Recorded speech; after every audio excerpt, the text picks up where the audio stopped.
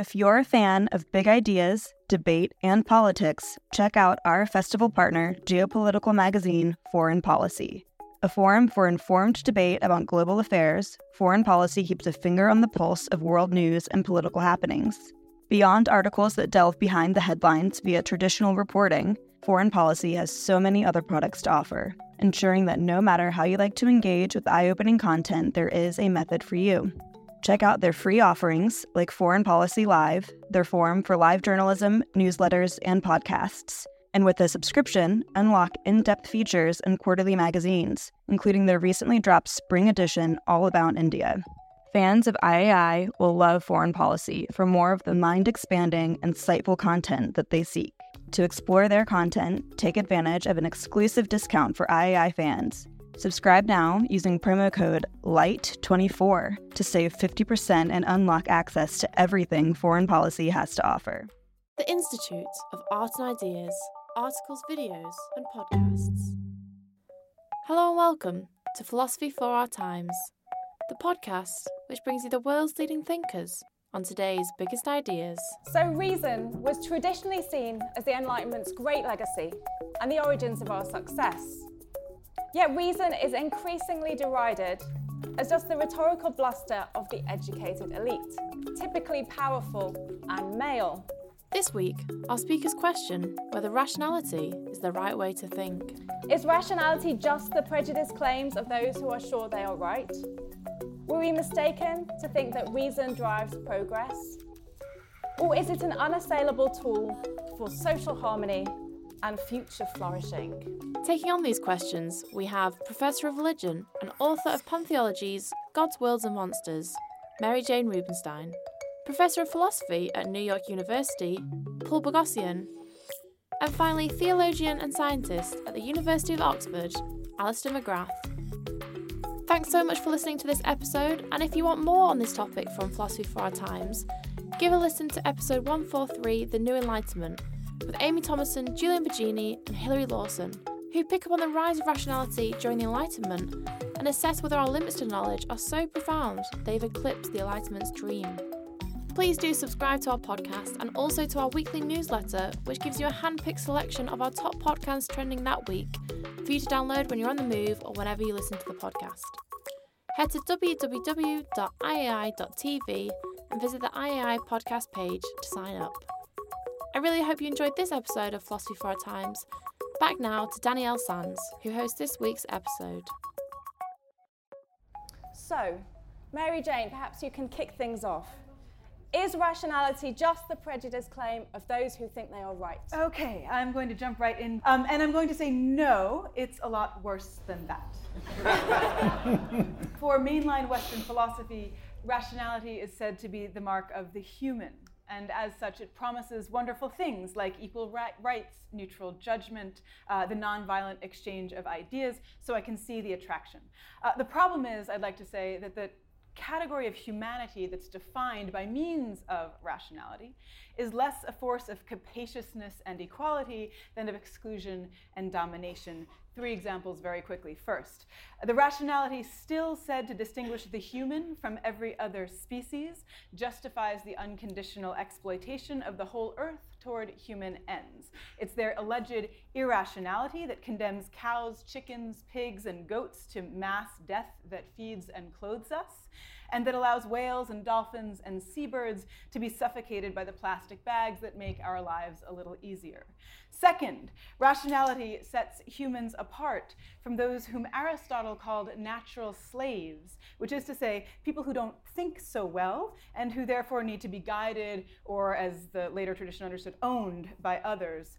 This logic, and it is a logic, of natural slavery was applied to those Africans who were stuffed into transatlantic cargo carriers in the 16th century, giving rise to what Frank Wilderson exposes as a glaring contradiction between the Enlightenment's obsession with freedom and its condoning or even justification of slavery. This legacy continues in the US, especially to subject Black bodies to constant surveillance, serial imprisonment, and execution by an overarmed police force. Third, the category of rationality justifies the ongoing global subjection of women and by extension queer and gender nonconforming people. thanks to their insufficient reason, Thomas Aquinas called women misbegotten men. 19th century psychiatrists diagnosed them as hysterical, with wombs traveling all over the place. Babies, I need babies. And contemporary discourse still encodes women as tending excessively toward emotion. So I have nothing against... I have nothing against the faculty of reason. I'm presumably using it right now. But categorically, rationality has functioned to secure a cosmic hierarchy that condemns non-white, non-male, and non-human lives to belittlement, exploitation, and death, rendering them frankly incapable of delivering a rational set of objections to that situation. Thanks.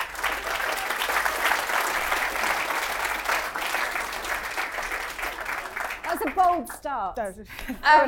Paul, is rationality just the prejudiced claim of those who think they're right?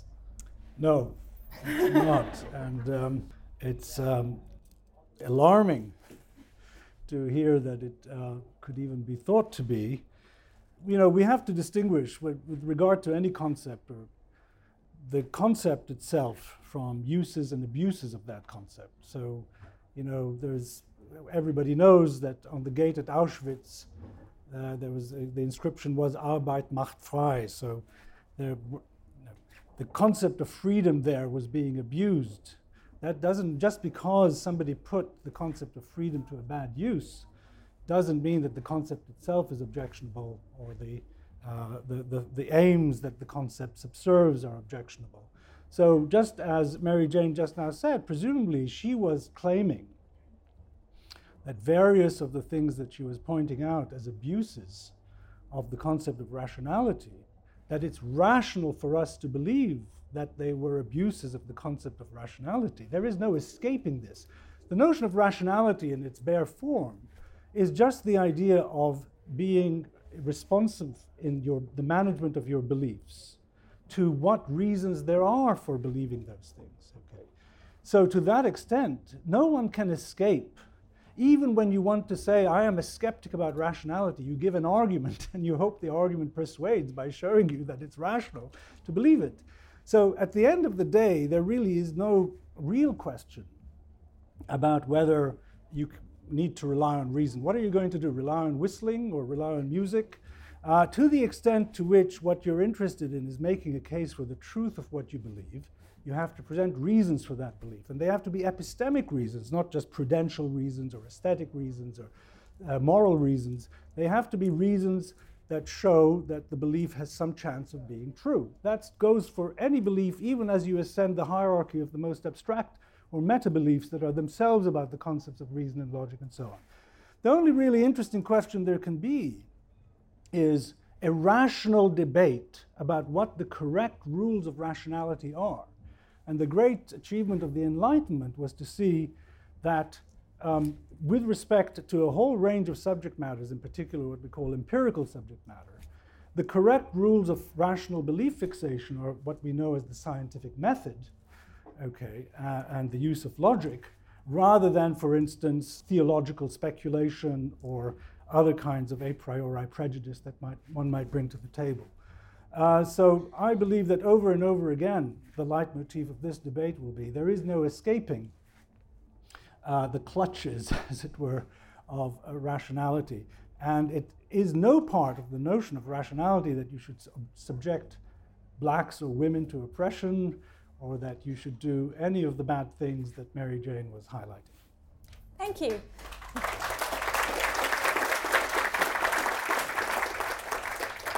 Alister, would you like to step in at this point? Well, I very much hope that reason will deliver us from things that are wrong, but I have my worries about this.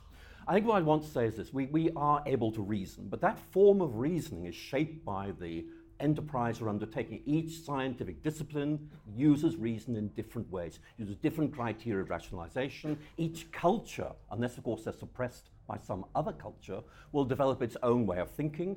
And for me, talking about reason is about rational faculties, but it does not necessarily mean that you have the delivered outcomes with certainty that kind of will bind us all together. So I look at the Enlightenment, which I have great respect for, but I also note the problems that we find. For example, if you look at the French Enlightenment, D'Alembert, in his very interesting preface in the Encyclopedia, talks about the importance of reason, but then when pressed as to what the right reasoning form is, he identifies a sociological group, les beaux esprits, the good guys, who in effect show us what is to reason. And that's why I think it's such a good question, because in effect it's all about sociological privilege. Aristotle talked about the wise, meaning these guys who get to tell the rest of us what's right. And I think we need to be very, very skeptical about that. Thomas Hobbes, a leading figure of the English Enlightenment, said, look, when we talk about right reason, of course we mean the way I think. And that's the issue, really. So for me, there's a real concern here. We perhaps think and forget that, for example, there's a lot of uniformity of thinking, but very often this is because of the influence of Western pressure, very often perpetuated by colonialism. So it seems to me that we do indeed have reason, but I'm with Pascal. The greatest achievement of reason is to show its limits, and that's where the interesting conversation starts.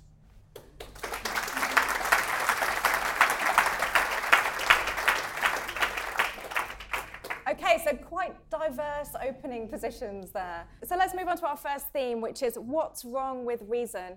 Now, Mary Jane, you've already given us a little taster of what you think is wrong with reason. Perhaps you could develop that. Well, right. So as Paul was saying, of course, I have nothing, again, against the faculty of reason. Clearly, we're having some kind of rational conversation at the moment.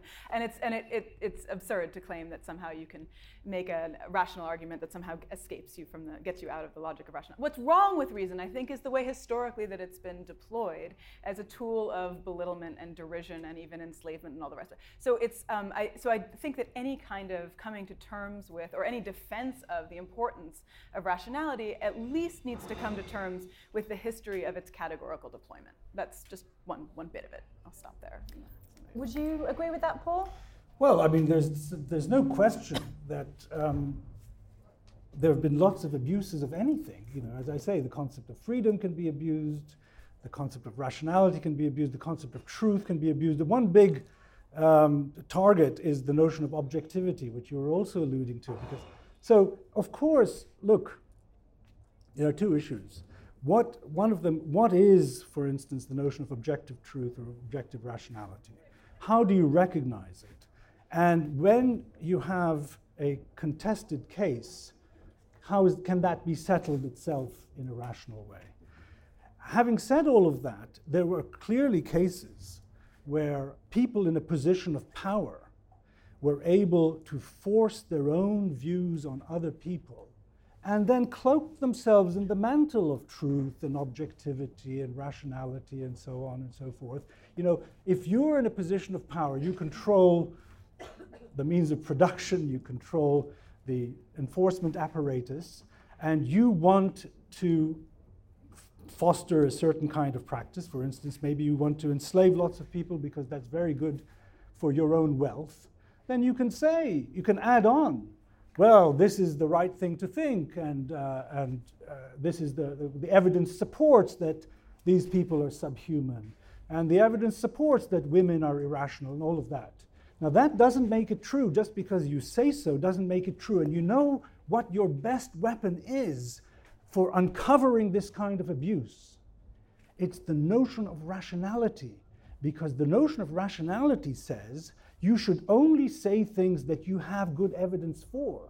And when you go and subject the case that people have made for the subjugation of women or the subjugation of black people, and you look and you see that that evidence is ridden with fallacies and ridden with lies, that is the best weapon you have for correcting it. I like this line of thought, but I wonder where it takes us. So because as I look at the history of human thought, what I see is multiple rationalities, and I want to know which rationality do I choose, because there are so many there.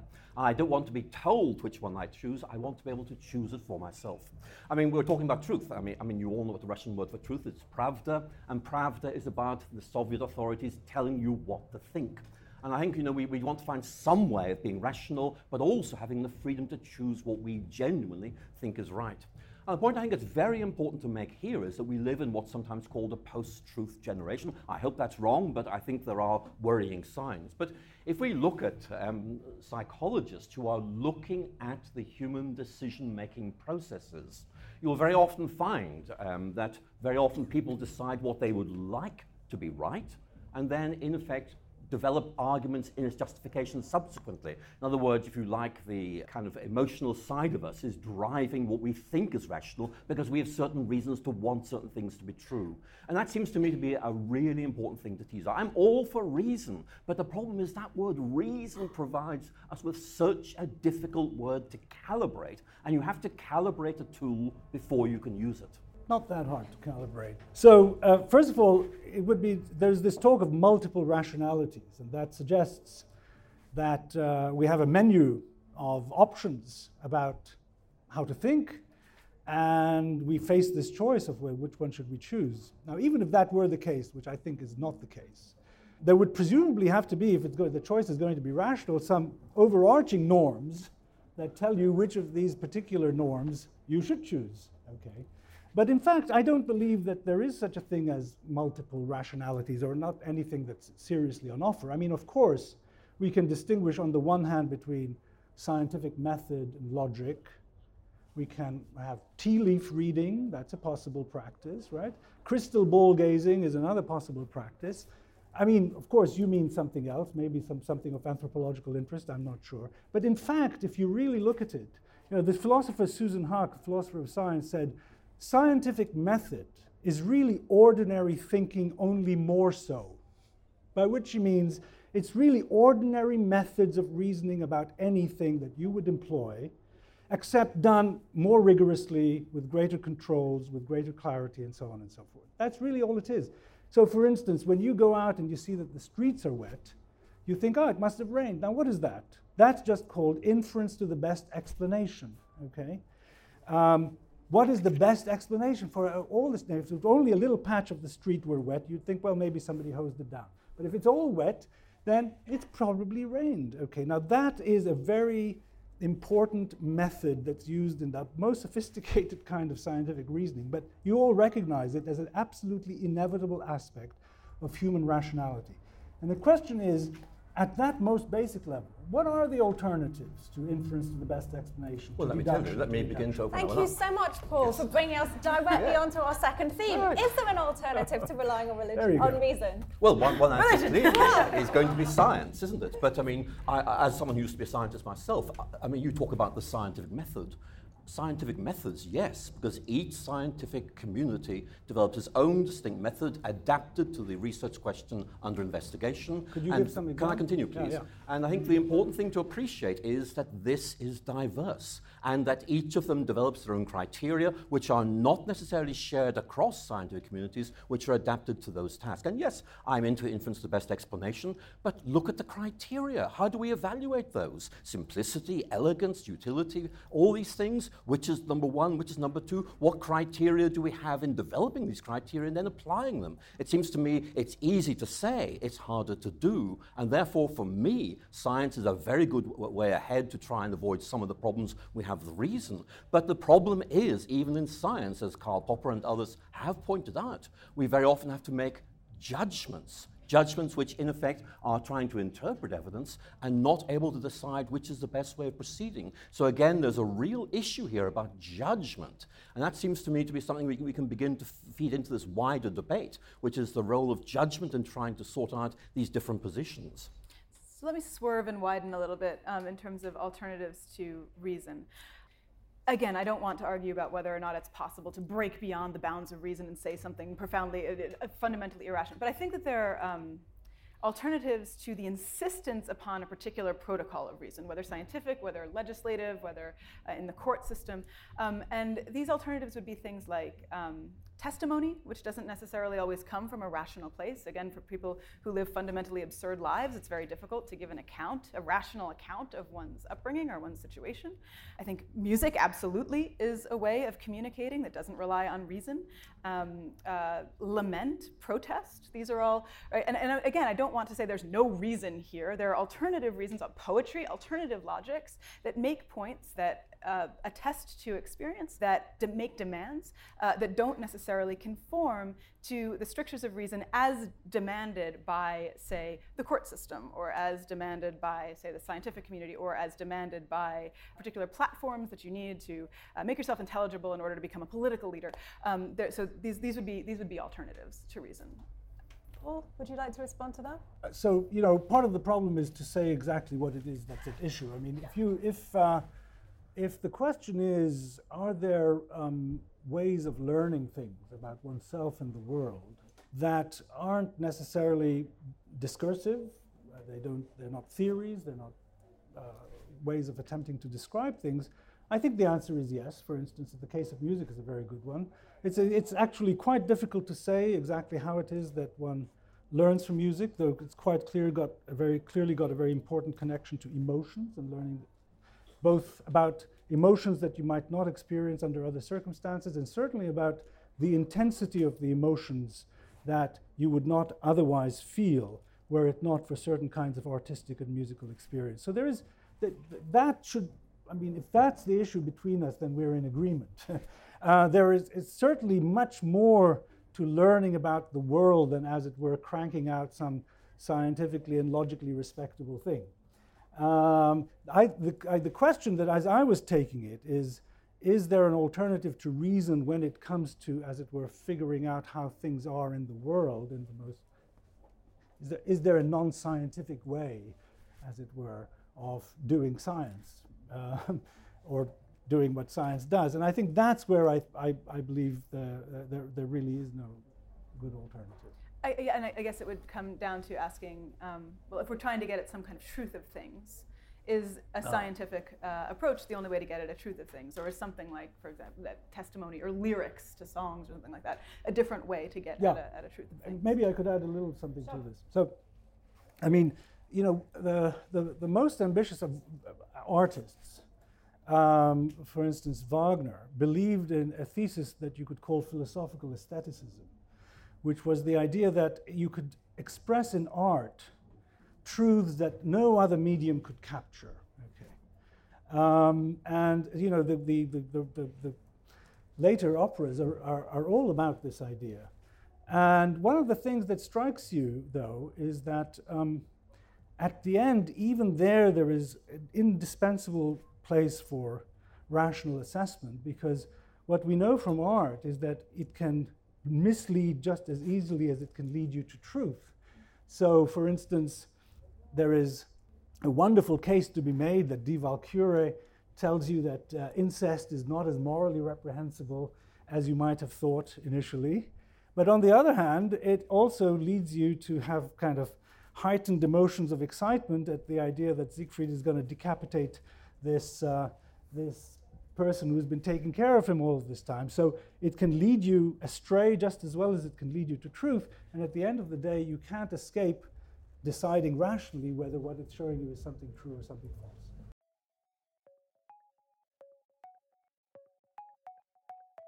Do you want to hear more from the world's leading thinkers? If the answer to that question is yes, subscribe to iai.tv for unlimited access to thousands of debates, talks, articles, academy courses, and live events. Are you bored of the surface level news, politics, sports, and entertainment coverage on your newsfeed? Go deeper. Get the philosophy behind the news and get the latest big ideas from the world's leading thinkers on subjects at the core of the human condition, life, the universe, and everything in between. It's free for the first month, and there's no commitment to pay, so subscribe now to understand the world beyond the surface level. But I'd like to pick up on this point about science. I mean, I think science is wonderful, but I mean, it does leave a lot of questions unanswered. I mean, science is very, very good at helping us to understand how our universe functions. But I think many of us are thinking about issues like, well, why are we here? What's the point of life? How do we act in this situation?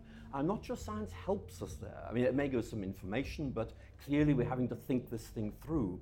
My concern simply is it's almost as if we have to think in different ways in different areas of life. There's no kind of one rational norm we use when we're doing science, and then the same rational norm we use when we're doing meaning of lifetime stuff.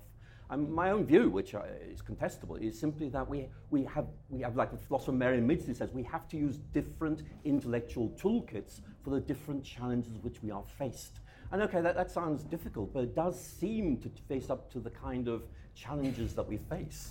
But I don't think anyone here would disagree with that. Is this a point of agreement between the three of you? Well, except that I haven't heard an example of the kind of multiple methods that you think are in play. Maybe you could give one concrete example. Well, certainly. I mean, if you look at, for example, at quantum theory, one of the key questions here is how on earth you decide what the best way of explaining certain phenomena are, when all the answers you're going to give are empirically equivalent and therefore cannot actually be resolved. So how do you make a judgment as to whether, for example, the Copenhagen interpretation is right, or Einstein's right, or in effect the Bohm approach is right?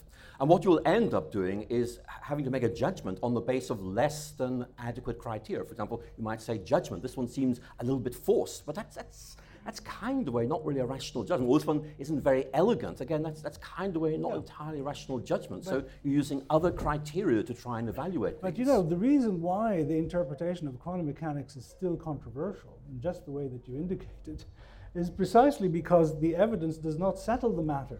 And so if the evidence does not settle the matter, you don't just plump for something because you feel like it. What you do is you say, the evidence doesn't settle the matter.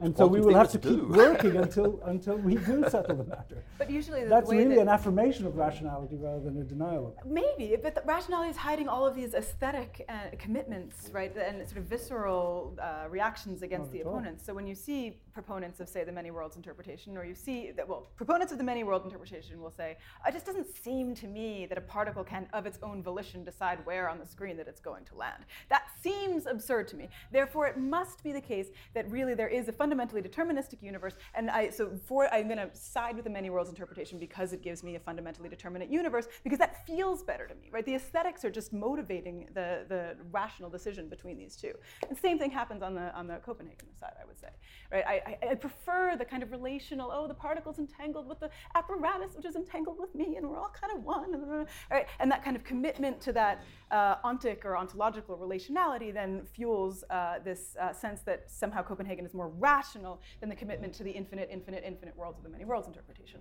But I think that those claims to rationality are hiding these kind of alternative, visceral, and sort of attracted aesthetic judgments. You know, for the people who work on the notion of rationality, for instance, even Quine made this point, the idea that the simpler theory or the more beautiful or elegant theory, there is such a thing as an elegant theory and so on, the idea that that is a reason for believing it more likely to be true is nothing other than wishful thinking, okay? And the thing that tells you that is the theory of rationality, because rationality tells you just because, unless we have some axiom from somewhere that says the universe is more likely to be simple and elegant than complicated and so on, if the empirical evidence does not distinguish between two empirically equivalent theories, then the rational thing to think is, I don't know which one is correct, okay? But they do make decisions. And a point that needs to be emphasized is it's not as if a scientist is saying, on a priori rational grounds, here are the criteria I'm going to use. These are criteria that emerge in practice. This criterion, for example, beauty, actually seems to work. Now, we don't know why it does work, but actually it is a guidance. And so these are criteria that are not given rationally, rather they emerge in the course of practice. People find this seems to help us, this seems to help us, and we then use them because they are found to be useful in trying to arrive at safe theory choice. If simplicity has led you more often than not to the truth, then that's an inductive, rational basis on preferring simpler theories. It is, but it is something that emerges from practice. Yes, indeed. That's what induction is. You have to actually see which properties and therefore you have to use judgment where these are in competition, where in effect a simpler theory does not seem to deliver, but a more complex one does. We have to make a judgment as to how to hierarchize these particular criteria. So we've talked quite a bit about the occasions when reason is the best fit, the best tool for the job, and occasions when it might not be. What about social functioning? Is reason necessary for social harmony? Mary Jane? Also, right, yes, of course, right? Yes, of course it's important for social harmony. It's important that we know what 4 o'clock means so that we can all show up at the same place. Right? Yes, absolutely. I also worry about the difficulty that the insistence on particular configurations of rationality has on specific people. So I think, for example, about I don't know how far this news traveled. We have, as you probably know, just constant execution of Black Americans by white Americans. It just happens constantly in the US. One infamous case was Trayvon Martin, 17-year-old kid walking home with a hoodie and Skittles, and a white and Latino man ended up killing him because he looked threatening. Trayvon Martin was on the phone with his best friend at the time, having a conversation with her. She heard most of it. And so she was brought up to testify, and strangely in this way that made it almost seem like Trayvon Martin was sort of guilty of his own death, and she had to somehow exonerate him for having been murdered. And the question keeps coming up, what did this happen first, or did that happen first, or this other thing happen first? And she couldn't quite remember because she was deeply traumatized, and because also she wasn't educated in a system that allowed her to stand before a court of law and make the kind of argument that people were looking for. Suddenly public opinion turns against Trayvon Martin, against her. She just becomes the object of absolute public ridicule. And so in this sense, the insistence on rationality becomes a socially divisive tool that actually ends up abusing particular people when they're grieving and unable perhaps to make themselves as intelligible as humanly possible. So I worry about those kinds of cases when we just make these blanket statements like, oh, rationality is the sine qua non of any kind of social relations. It also, the insistence upon it does a ton of damage. Alister. Again, I would like to say yes, but it's a very qualified yes. My favorite Oxford philosopher is Isaiah Berlin. And Berlin came to Britain from the Soviet Union. And he was horrified by the impact of ideology and worried by the intellectual grounds of ideologies. And he did a lot of work in this. But what I want to do is just kind of tease out what he says. I think it's very helpful to us to think this through. What Berlin said is, look, there are various things you can prove by reason. It's absolutely clear about that. There are certain things you can prove by science. Again, very clear about that. But then there's this kind of twilight zone, this area of religious, anti-religious, social, ethical, political beliefs, where actually you can't really prove these by reason or by science. And yet the paradox is, these are the things that really matter to us. In other words, we have to learn to live with this almost dilemma that the beliefs that really give us significance or really seem to us to be important actually lie beyond proof. And Berlin is simply saying, look, let's just face up to this one, that we may realize that we'll be able to justify what we believe. You're not arguing for relativism, saying we can give good reasons saying this is right, but we cannot actually prove that we're right. Now, he then draws this conclusion, which I think is really helpful, because to me it's an extremely important counterbalance to this threat of privilege or this threat of ridicule of those who disagree with you. Berlin's point is that since we cannot actually prove that these things are right, we ought to treat each other with respect. And I think I take that away. I've learned from that. He doesn't say toleration. No. Respect. Respect is something different. I don't agree with you, but I have to try and take you very, very serious. I might even learn something from you. So I think that if Berlin is right, I mean, obviously it gives rise to a kind of philosophy that we might have problems with, but you can see he's thinking through the issue of social cohesion. How can we differ on ultimate questions, but still cohere as a body and still take each other seriously? And if I may say so, I think Berlin really needs to speak to us today, because these issues are really very much on the agenda.